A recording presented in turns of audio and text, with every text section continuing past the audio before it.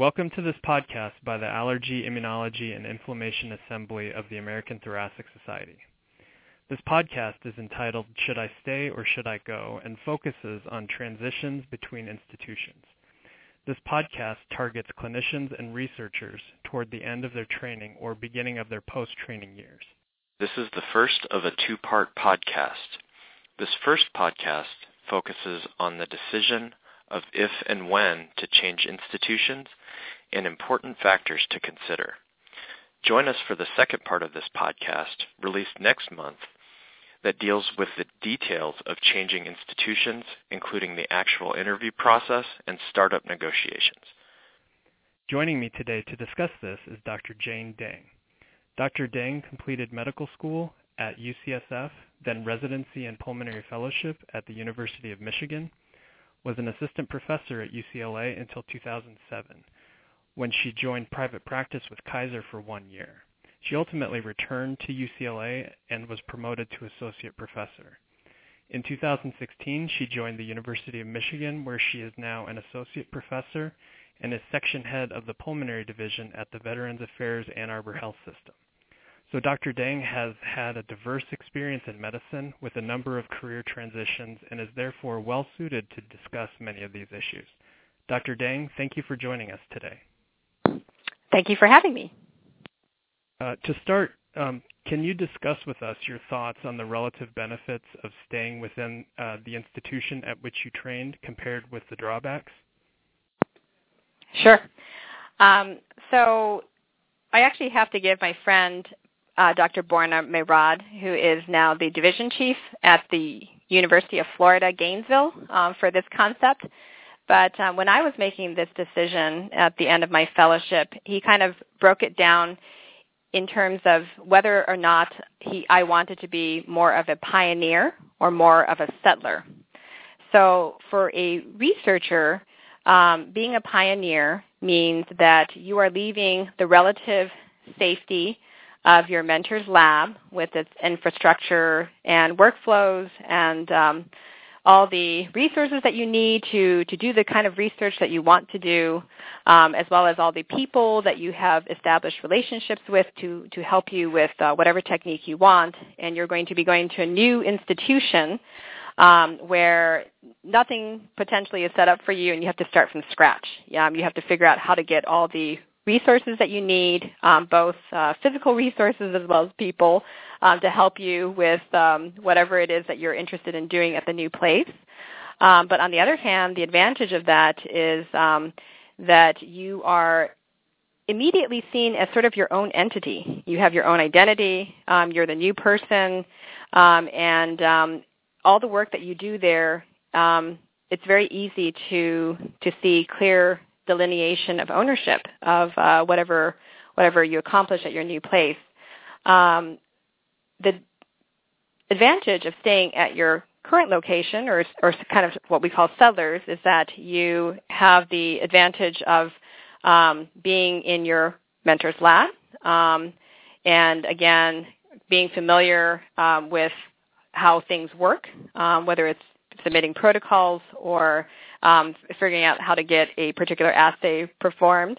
But then the drawback is that sometimes it's very difficult to separate your identity from your mentor's identity, and your ideas from your mentor's ideas, and people kind of tend to see you as sort of still being a fellow or a trainee for a longer period of time, and so for that reason it may be harder to gain independence. Great, thanks for that insight. I'm sure there's plenty of examples and no real consensus where one scenario is more likely to succeed than the other, and I imagine it's very individualized. But I'd be interested to hear you share your thoughts about how you made that decision about whether to stay at your institution at which you trained. Sure. So I'll be perfectly honest. When I made the decision, it was partially for my career, but it was also partially for personal reasons, as I'm sure is often the case for many people when they're done with training. Usually what happens is that you've made a promise to your spouse that after so-and-so years of training here, I'm going to promise to move to wherever it is that, you have family, or into a different geographic location where perhaps you both agreed is better suited to your lifestyle. And so for my husband and me, we had small children at the time. We wanted to move to the place where I grew up, which was Los Angeles, and where we had more family support. And so it was partially personal, but then we also wanted to make sure that the job opportunities were in place for us to continue our careers. And so for me, having UCLA as a strong pulmonary division was a huge plus.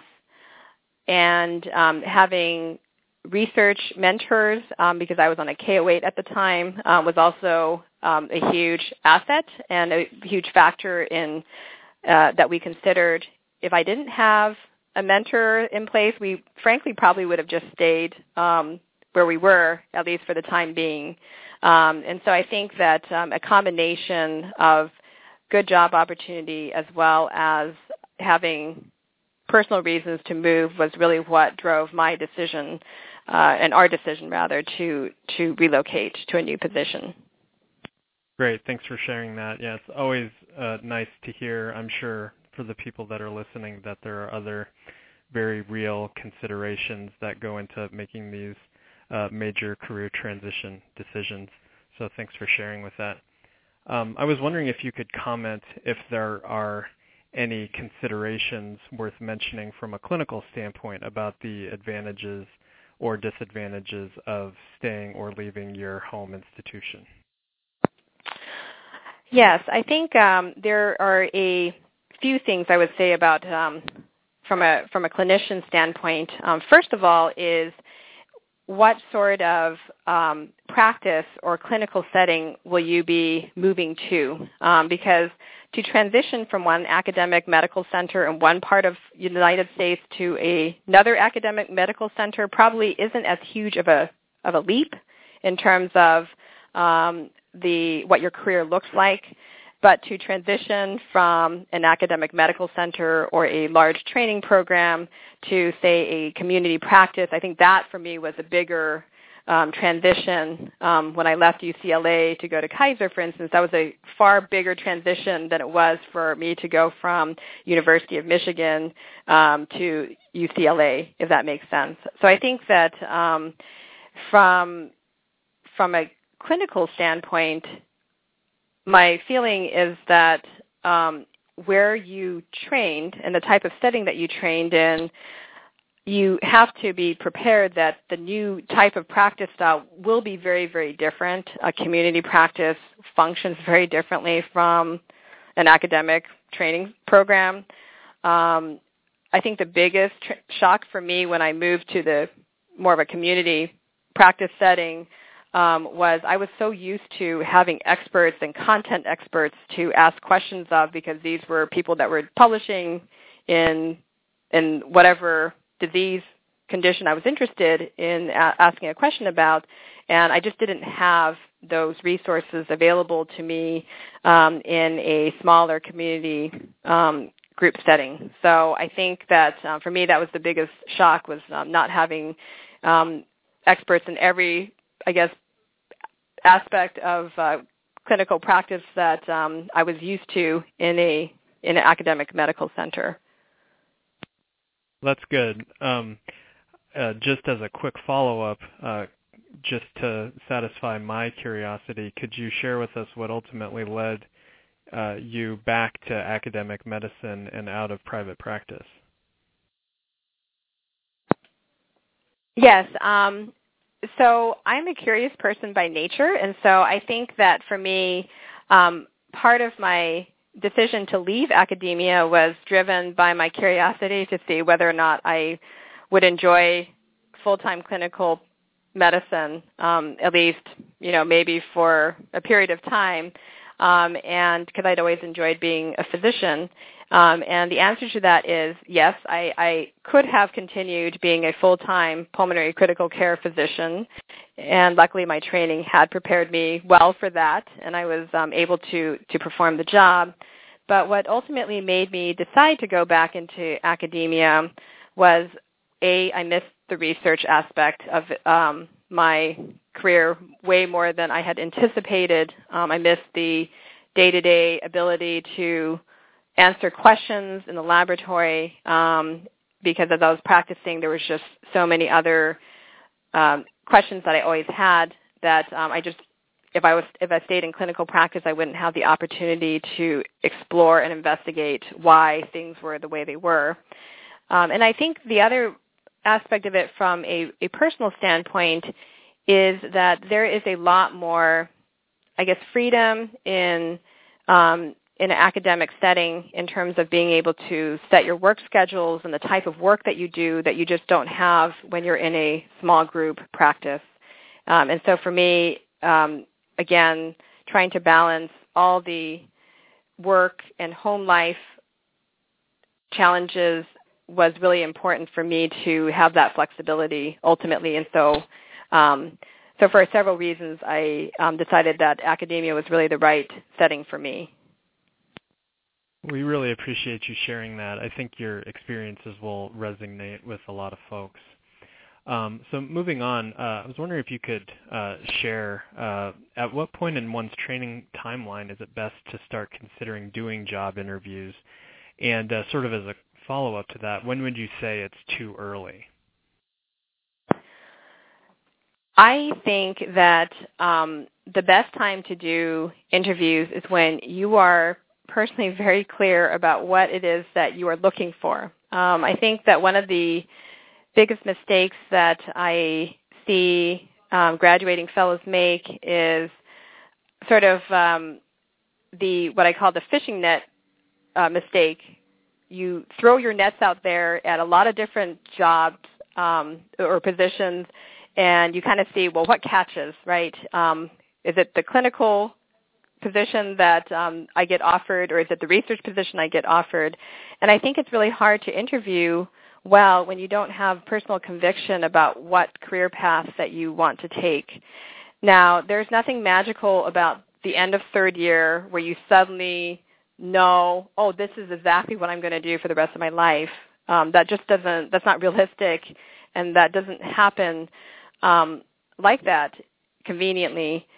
So I think that one of the best things that a graduating fellow or even a fourth-year fellow can do before they interview is really do some soul-searching and decide what is it that you are interested in doing before you start doing interviews.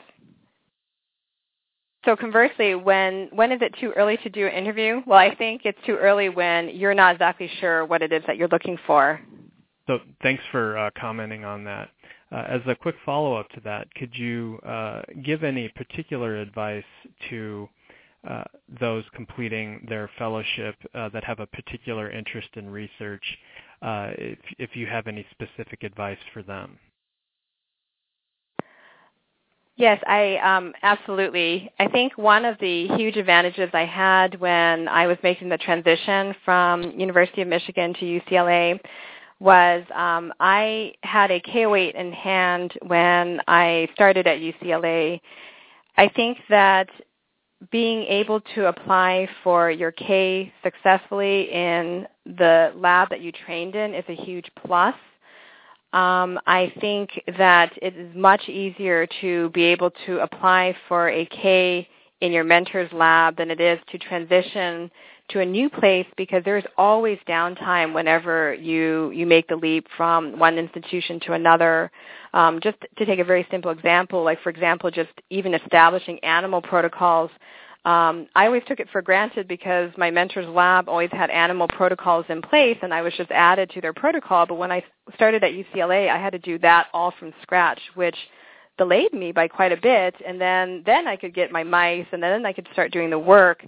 And so I think that is a trivial example, but if I was scrambling for funding and trying to get data at the same time, it would have created a lot of extra stress. So I do think if there's one piece of timing advice I can give people, it is to at least try to have some sort of funding in hand, or at least be pretty darn close to funding your first grant. Perhaps it needs to be revised, but hopefully the revisions are relatively minor, and then you can kind of resubmit and then move at that point. So that would be, I think, probably the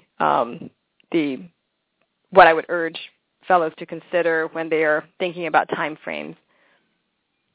Yeah, that's great advice. Thanks for that. So to move on and to follow up from your previous answer, we all hear about the potential benefits of doing job interviews, even if we don't really necessarily have intentions of moving institutions. And it sounds like from your previous answer, you should really be sure to have a good idea of the type of physician or the type of researcher you want to be before you go on these job interviews. But say you don't have true intentions of leaving, could you comment on the benefits of still going out to different institutions and doing the job interviews in and of themselves? Yes, I agree with that. I do think that there is some advantage to visiting a lot of different places. Usually these job interviews are structured such that you get an opportunity not only to see how other institutions operate, but also you get to present your research or your clinical area of expertise and have other people know you. So I think from a networking and getting to know other people in the field is a really great opportunity to just meet people from different institutions and kind of seeing how they do things elsewhere. I think that it can be very valuable, especially if you're not well-versed in how things run, especially in other parts of the country even, because things do operate quite differently on the West Coast, say, compared to the East Coast, as an example. And if you've trained largely at a particular place, it also is helpful just for networking purposes. So I do think that there is value in that part of looking around, so to speak. I also think that when I say don't go on an interview until you know what you want, I think it's really just to hone to kind of force you to hone your own interests so that you're not looking at a bunch of different positions, because I think that can come across during a lot of interviews that you're undecided. And sometimes that can work against you if people hear, oh, he's looking at this job and that job, and ultimately you do find the job that you want, but people have talked, because pulmonary is surprisingly a small world. People know people all over the place, and you just never know when someone may talk to someone else and hear, oh, he's looking at a job at your institution to be a researcher, but then he also looked at a private practice job with us, and so that can sometimes get around and work to your disadvantage.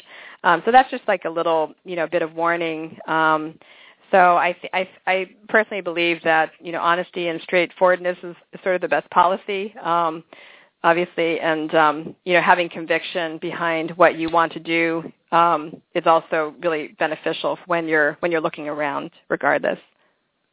That's really great insight. I would certainly say honesty and focus really rings true through your statement across the board, not only with these career transitions, but it's certainly a concept we hear over and over as far as grant writing as well. So I appreciate that. So to follow that up, say a fellow is interested in a particular institution but may not have made a solid contact to get an invitation. How would you advise that fellow to go about getting an invitation to a job interview at that institution? That's a great question. There are actually several ways that come to mind. First of all, if you have received the right career advice, hopefully you know that at professional society conferences, those are valuable opportunities to network and really get to meet people at other institutions, including fellows and faculty. And so hopefully you would have met some people through that avenue. But say you didn't have that opportunity and you are particularly interested in looking at Institution X. One of the things that can be very compelling is to write a very personal letter, cover letter, and send it to either the division chief and or the program director. But I would say in most cases I would advise the division chief because they are ultimately the ones that make the hiring decision, and just explain what it is that is driving you to pick their institution in particular, what are your areas of expertise, and it also helps to do your research to know what are their strengths, what are potential areas that they might be looking to recruit in, and that way to just get your foot in the door. And even if initially you don't get a response, I would also follow up. One other thing is you might ask around other faculty at your home institution whether or not they have contacts there. Again, you would be very surprised at who knows whom at what institution. Maybe they trained together at an earlier stage in their life. Maybe they met or collaborated on some research project or a clinical project earlier. And so you'd be surprised at who knows who might know whom at other places. That's really great advice. I'm really glad I asked that question. Just as a quick follow-up, with your initial contact, do you think it's appropriate to include sort of objective information such as your KO8 score or other pertinent qualifying information that could help get division chief's attention and make it more likely to accept your solicitation for a job interview? Absolutely. If you are fortunate enough to already have either a funded KO8 or a KO8 or K23 that is within striking distance of getting funded, that will definitely get a division chief's attention. So I would definitely include that information. And of course, you're going to be including your CV as well with hopefully a nice publication record. And then one other thing to include on your CV is also any unique skills that you might possess, such as navigational bronchoscopies or procedural skills or particular areas of expertise that you might have acquired during your fellowship training. So I think it doesn't hurt to include highlights of what makes you unique and what makes you stand out in your cover letter. Dr. Deng, thank you for your insights. This concludes the first of this two-part podcast. Join us next month for our discussion on the process of changing institutions, including interviewing and startup package negotiation.